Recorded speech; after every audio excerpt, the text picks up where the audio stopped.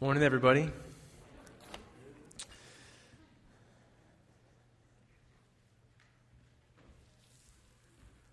there were shepherds living out in the fields nearby, keeping watch over the flocks at night. And the angel of the Lord appeared to them, and the glory of the Lord shone around them, and they were terrified. But the angel said to them, "Do not be afraid. Do not be afraid." One of the pastors I respect a lot, his name is Brian Zahn, he says, the message that heaven has to say to earth is, do not be afraid. Don't be afraid. That almost all the time, throughout the scriptures, when angels appear, when there's a divine messenger that comes and speaks, and the first words out of their mouths to us, to human beings, these simple words, don't be afraid. This is what heaven has to say to earth. This is what God has to say to us today. Whatever places we're living in fear, whatever places we feel terrified, God says to us, don't be afraid. Don't be afraid. This is what the angel says to these shepherds who were terrified. He says, don't be afraid. I bring you good news that will cause great joy for all the people. So these angels, as they kind of burst on the scene, said this message, the message of Christmas, the message of God coming among us in the person of Jesus of Nazareth, this message is going to be good news that's going to fill people with joy. This morning I want to talk about joy. This morning I'm excited. This is our second week of a series called The Stable Life, where we're talking about these aspects of hope and joy and peace and love that God wants to bring into our lives. And when we accept the things that God wants to give us through the power of His Spirit, we believe that it brings a kind of stability into the unstable nature of this world. I mean, this world is crazy. It's unstable. There are all sorts of things that we can't expect that are just around the corner of our life, and yet we need something stable to hold on to. We believe that God, this God who loves us and created us, is that thing, is that one that we trust. And one of the cool things, I don't know if you were in earlier to see the video of the other community pastors reading the passage from Isaiah. If you missed that, maybe I don't know, maybe we'll try to post it on our Facebook page, or you can just stick around for the next few minutes, the first few minutes of next service to see it. But there's a group of pastors that are meeting and have met for the last over a year now on Wednesday mornings to pray and to just talk about life and faith and to trust that God wants to move in the people of Hutchinson and Reno County. And so it's cool that this morning as we gather and as we talk about joy, there are Christians all over Reno County, all over the world, who are gathering to talk about these same kinds of things, hope and joy and peace and love. That we're a part of the body of Christ, that this community, South Hutchinson, Reno County, Kansas, the U.S., around the world, that there are faithful men and women of God who are doing the exact same things that you're doing, that we're doing, that are just opening their lives up to God, trying to be faithful to what God is wanting them to do. And so we are a part. We are part of these faithful men and women who get to do what the words of the song Joy to the World say, to repeat the sounding joy. There's this joy sort of sounding, resounding in the world, and we get to repeat it. We get to tell this good news that brings joy. So this morning I want to talk about joy, and I want to talk about joy. I don't have to talk about joy. My dad always said as a kid, and maybe I've told you this before, he always said there's a difference between if you want to or if you have to. Like he'd say, okay, we're going to go work outside. I'm like, Dad, do I have to? He's like, no, not if you want to. If you want to, you don't have to. But if you don't want to, well, then you have to. So the choice is yours. Do you want to or do you have to? I want to talk about joy today. And more than just wanting to talk about joy, I want to experience joy. And I want us to experience joy. I want Journey to continue to be the kind of people who live with this deep well of joy inside of us. And one of the things I love about you all, I love about Journey, is the laughter you hear. Not just on a Sunday morning when you laugh at my lame jokes, but when groups are together and you're eating a meal together, or you're in a class or whatever, there's almost always some laughter that happens between services. You notice that. I think laughter is like one of the metrics that you can sense the health of a group of people. Is there laughter when people are together? Because when people are free to laugh, even though they might be working on really hard things and there might be some serious things they're dealing with, when people laugh, it has a sense that, you know what, like there's a lightness to life, that we're at peace with each other, that we can just laugh and enjoy life. And so I hope that we continue to be the kind of people where that happens, where there's a deep, deep sense of joy. But maybe, you would experience a joy deficiency. Like that we come and we talk about joy, and if we're really honest, there's a joy deficiency in my life. Wouldn't you love if you went to the clinic or whatever, it's your blood draw to test all your levels, and your liver's doing good, kidney function's great, your joy you're a little deficient. It'd be an interesting way to, if you could measure it like that, right? And maybe if we're honest, we would say that, I feel some joy deficiency in my life. I really do believe that God wants to give us this sense of this deep and pervasive sense of the goodness of life. Sometimes Christians can be fooled into thinking that, that life with God is not meant to be joyful and happy and full of laughter. Christians aren't always accused of being the most happy people around. Sometimes we can buy into this lie that says, no, life with God is meant to be serious and stern, and maybe you grew up in a culture like that where laughter was discouraged, where joy was discouraged. It's no. It's I had a friend who would go over to his house for sleepovers, and his mom would it's midnight, and we're still going strong, and she would come downstairs, try to get us to sleep, and she'd point the finger at us, and she'd say these words: "The Quakers meeting has begun." Do you know the next line to this? No more laughing, no more fun. And so, maybe some of us grew up in a culture where that was the deal. It's no, this is what happens when we are the church. There's no laughing, there's no fun, that time is over. Ellen Glasgow, a famous American novelist, when she wrote her autobiography, she wrote about her dad, who was a Presbyterian elder. And this is what she said about her dad. He was entirely unselfish. And in his long life, he never committed a pleasure. May that not be said of us. Can we enjoy the goodness of life, the gift of life? Life with God is not meant to be gray and austere. It is meant to be alive and in full color and full of joy. That's what life with God is meant to be like. I think that when Jesus comes and he says, "I've come that you might have life, and have it to the fullest." Abundant life. I think that's what he means, is you can experience with God, you can experience the full spectrum of life, that you will experience the highs of joy and happiness and gladness, and you will also experience the depths of sorrow. You'll experience the fullness of life, and you will know that God is present with you in it all, Have you seen these videos of these people who have red-green color blindness? It would be interesting. I don't know if any of you are colorblind, have this red-green color blindness.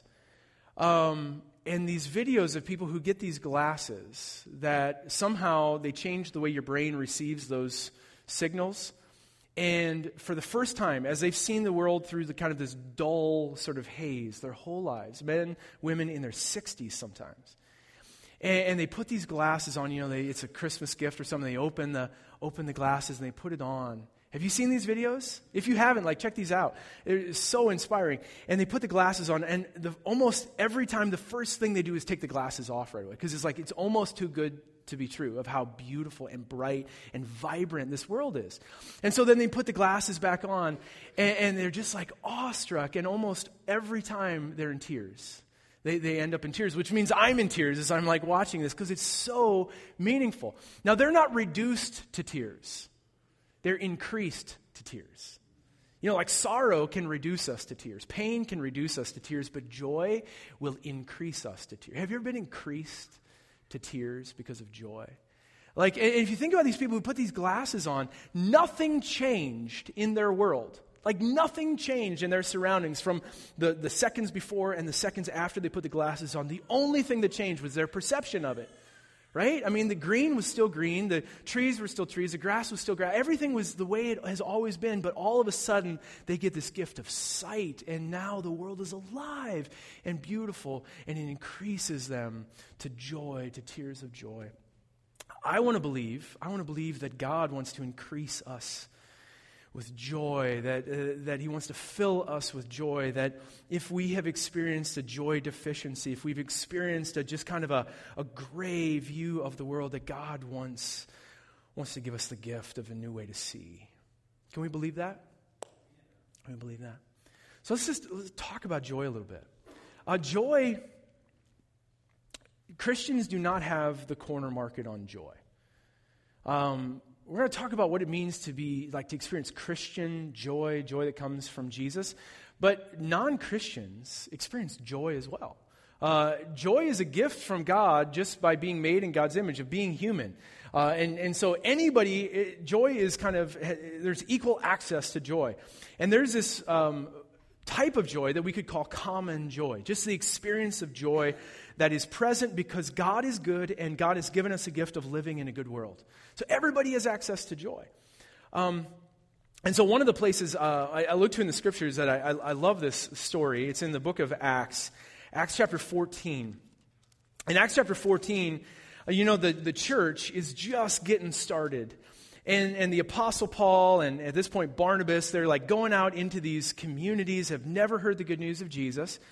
They don't know the God of the Old Testament, the God of Abraham, and revealed through the people, the Hebrew people. What they have been worshiping, these people, are these these Greek pagan gods. And so they're preaching this good news of Jesus. Paul and Barnabas are, and they go to this town called Lystra. And as they go into this town, Paul is teaching, and he looks and he sees a man there who has been lame since birth. He's never walked.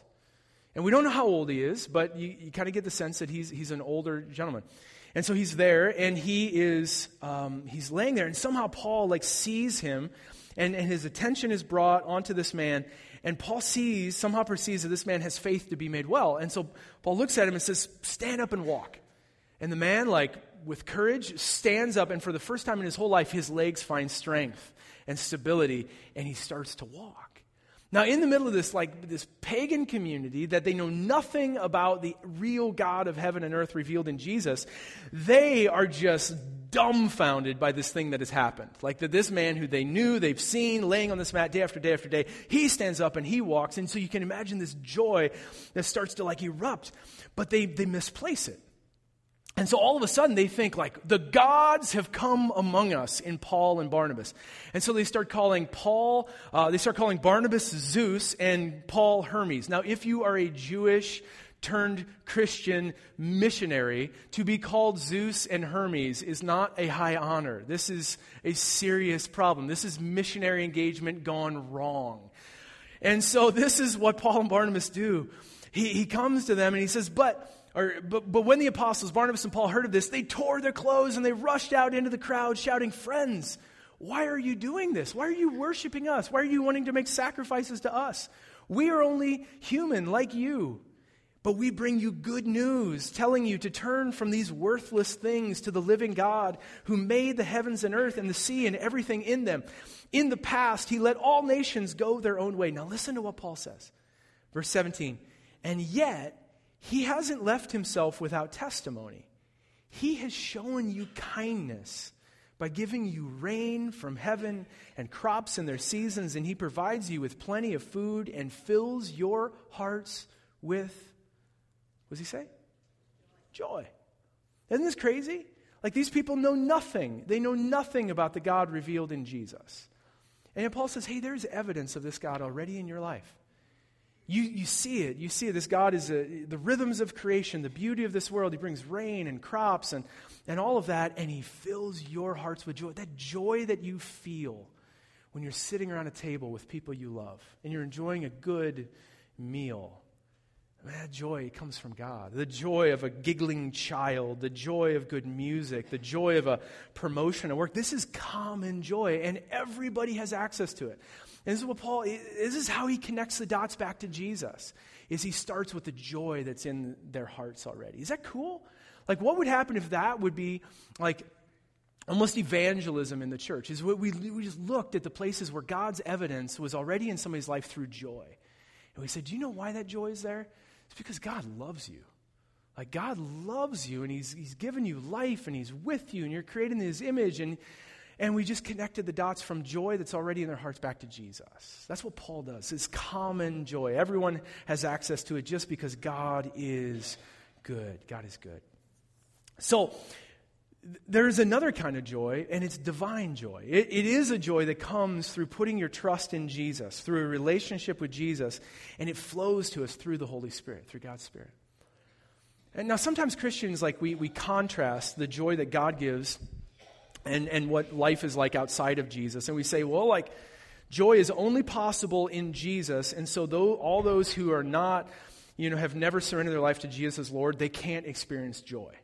It's like, a life of sort of drudgery and no joy out here, and we have the corner market on joy. I just don't think that's true. It's just not true from common experiences. By looking around, the joy might be misplaced and might be misplaced in all sorts of pleasure and hedonism and all that kind of stuff. But God has put joy in the hearts of people.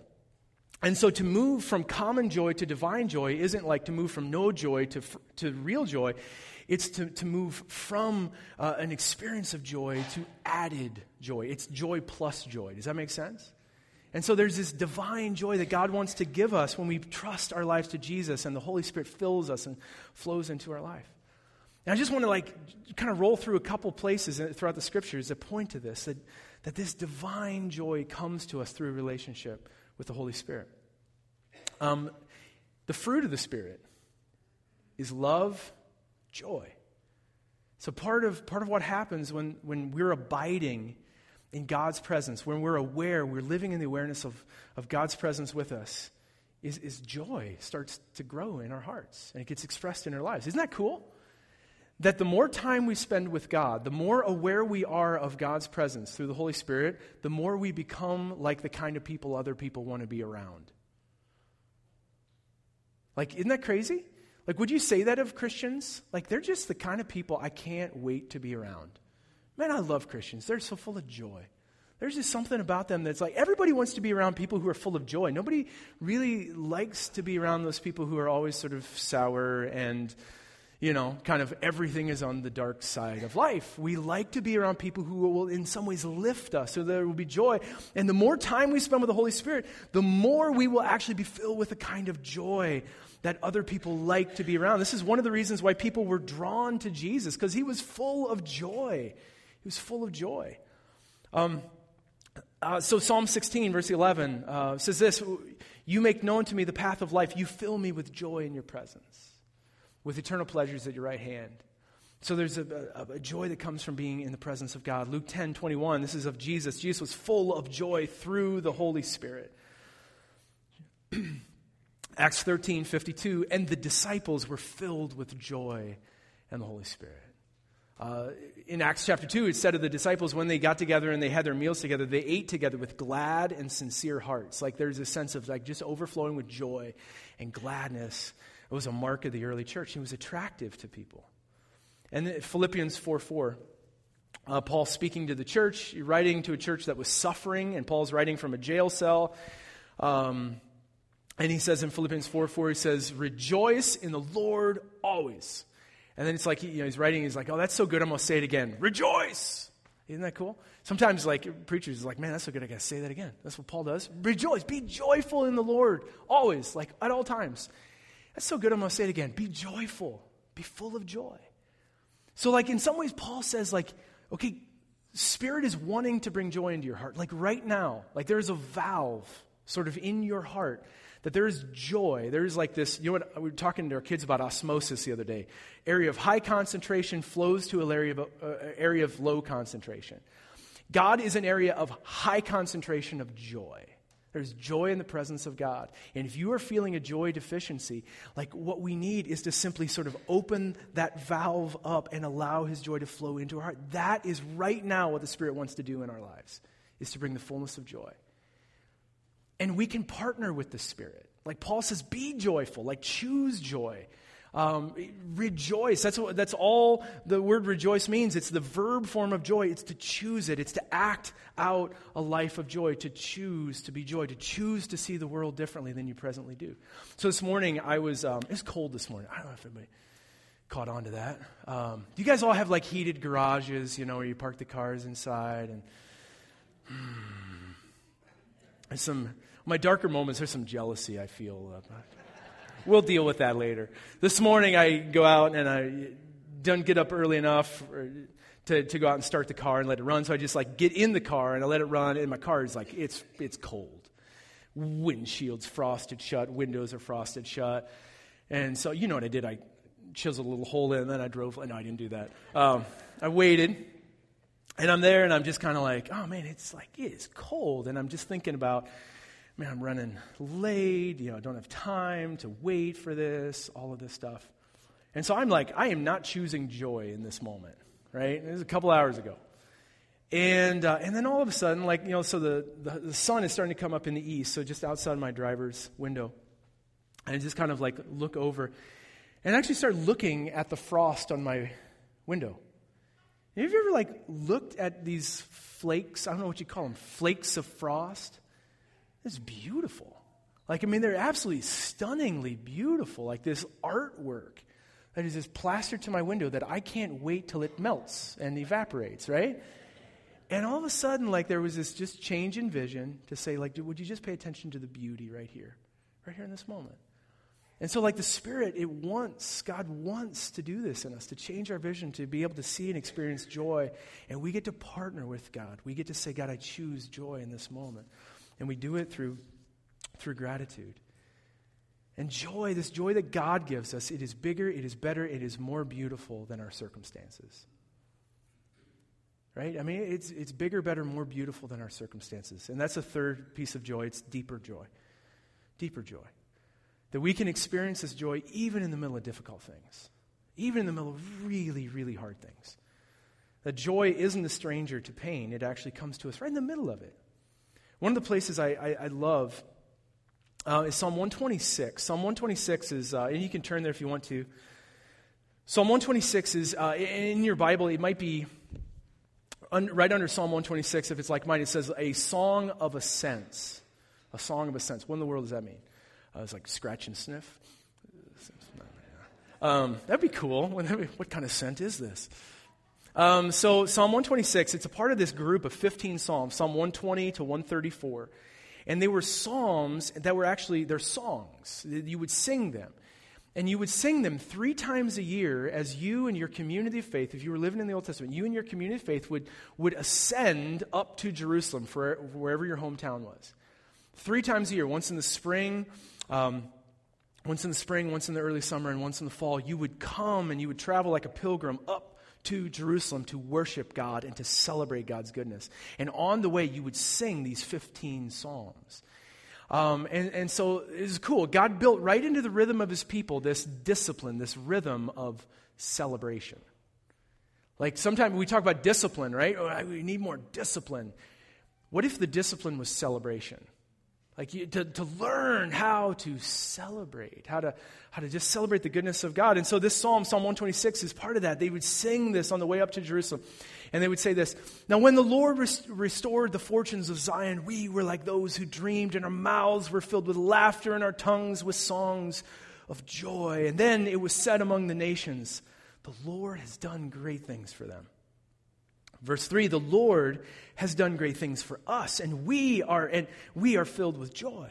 Verse 4, restore our fortunes, Lord, like streams in the Negev. Those who sow with tears will reap with songs of joy. Those who go out weeping, carrying seed to sow, will return with songs of joy, carrying the sheaves with them. This joy is deeper. It's deeper, it's bigger, it's better, it's more beautiful than our circumstances. And in this psalm, it talks about how we can be present in this moment. In verse 3, it says, we are filled with joy. Right here, right now, we are filled with joy. We are a happy people. And the verses 1 and 2, the verses that come before verse 3, they're all looking backward, right? They're looking back at God's acts of faithfulness, of how God has been with us, of how God has provided for us, of how God has met our needs. And not just our own, but this long story of God's people. This is our story. And we look at God's faithfulness to his people, and it fills us with joy when we say, God, you've rescued your people, you've redeemed your people, you've brought your people out of so much pain. God, thank you. And by looking backward, we learn to trust God, and we are filled with joy here and now in this moment. But verse 4, check this out, verse 4, 5, and 6 are all looking forward. God, restore our fortunes, Lord, like streams in the Negev. Anybody know what the Negev is? Shout it out if you know. The desert, right? The desert.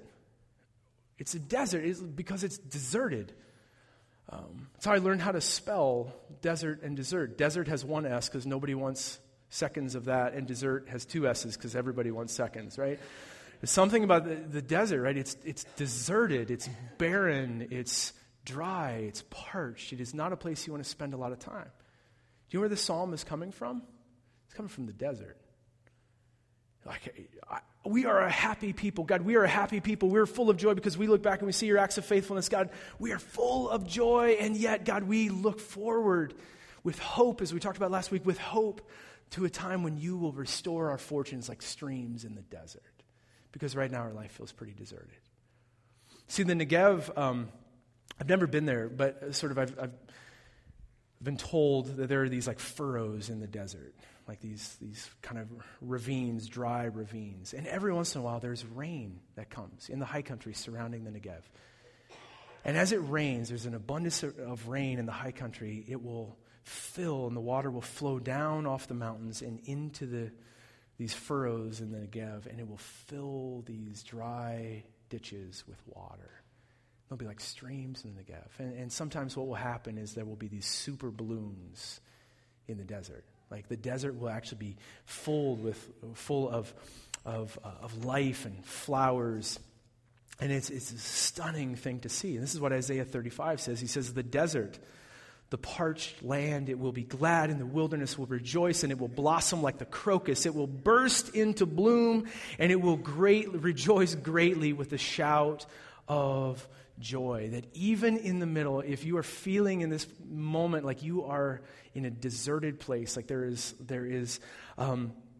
the sense of just being alone and parched and dry, can you trust, can you believe that God actually wants to restore your fortunes like streams in the Negev? Can you look forward with hope to the time when God will come and the desert itself will bloom? Can you take from God these glasses that give you a vision of God's goodness here and now in this moment and in the future? For yourself. God, we ask that you would fill our hearts with joy, that you would, God, right here and now, God, that your Spirit would, as it's pressing in on us to bring joy into our lives, God, we do our part and we open the valve. We open our lives to receive it, to choose joy, to rejoice in you, God.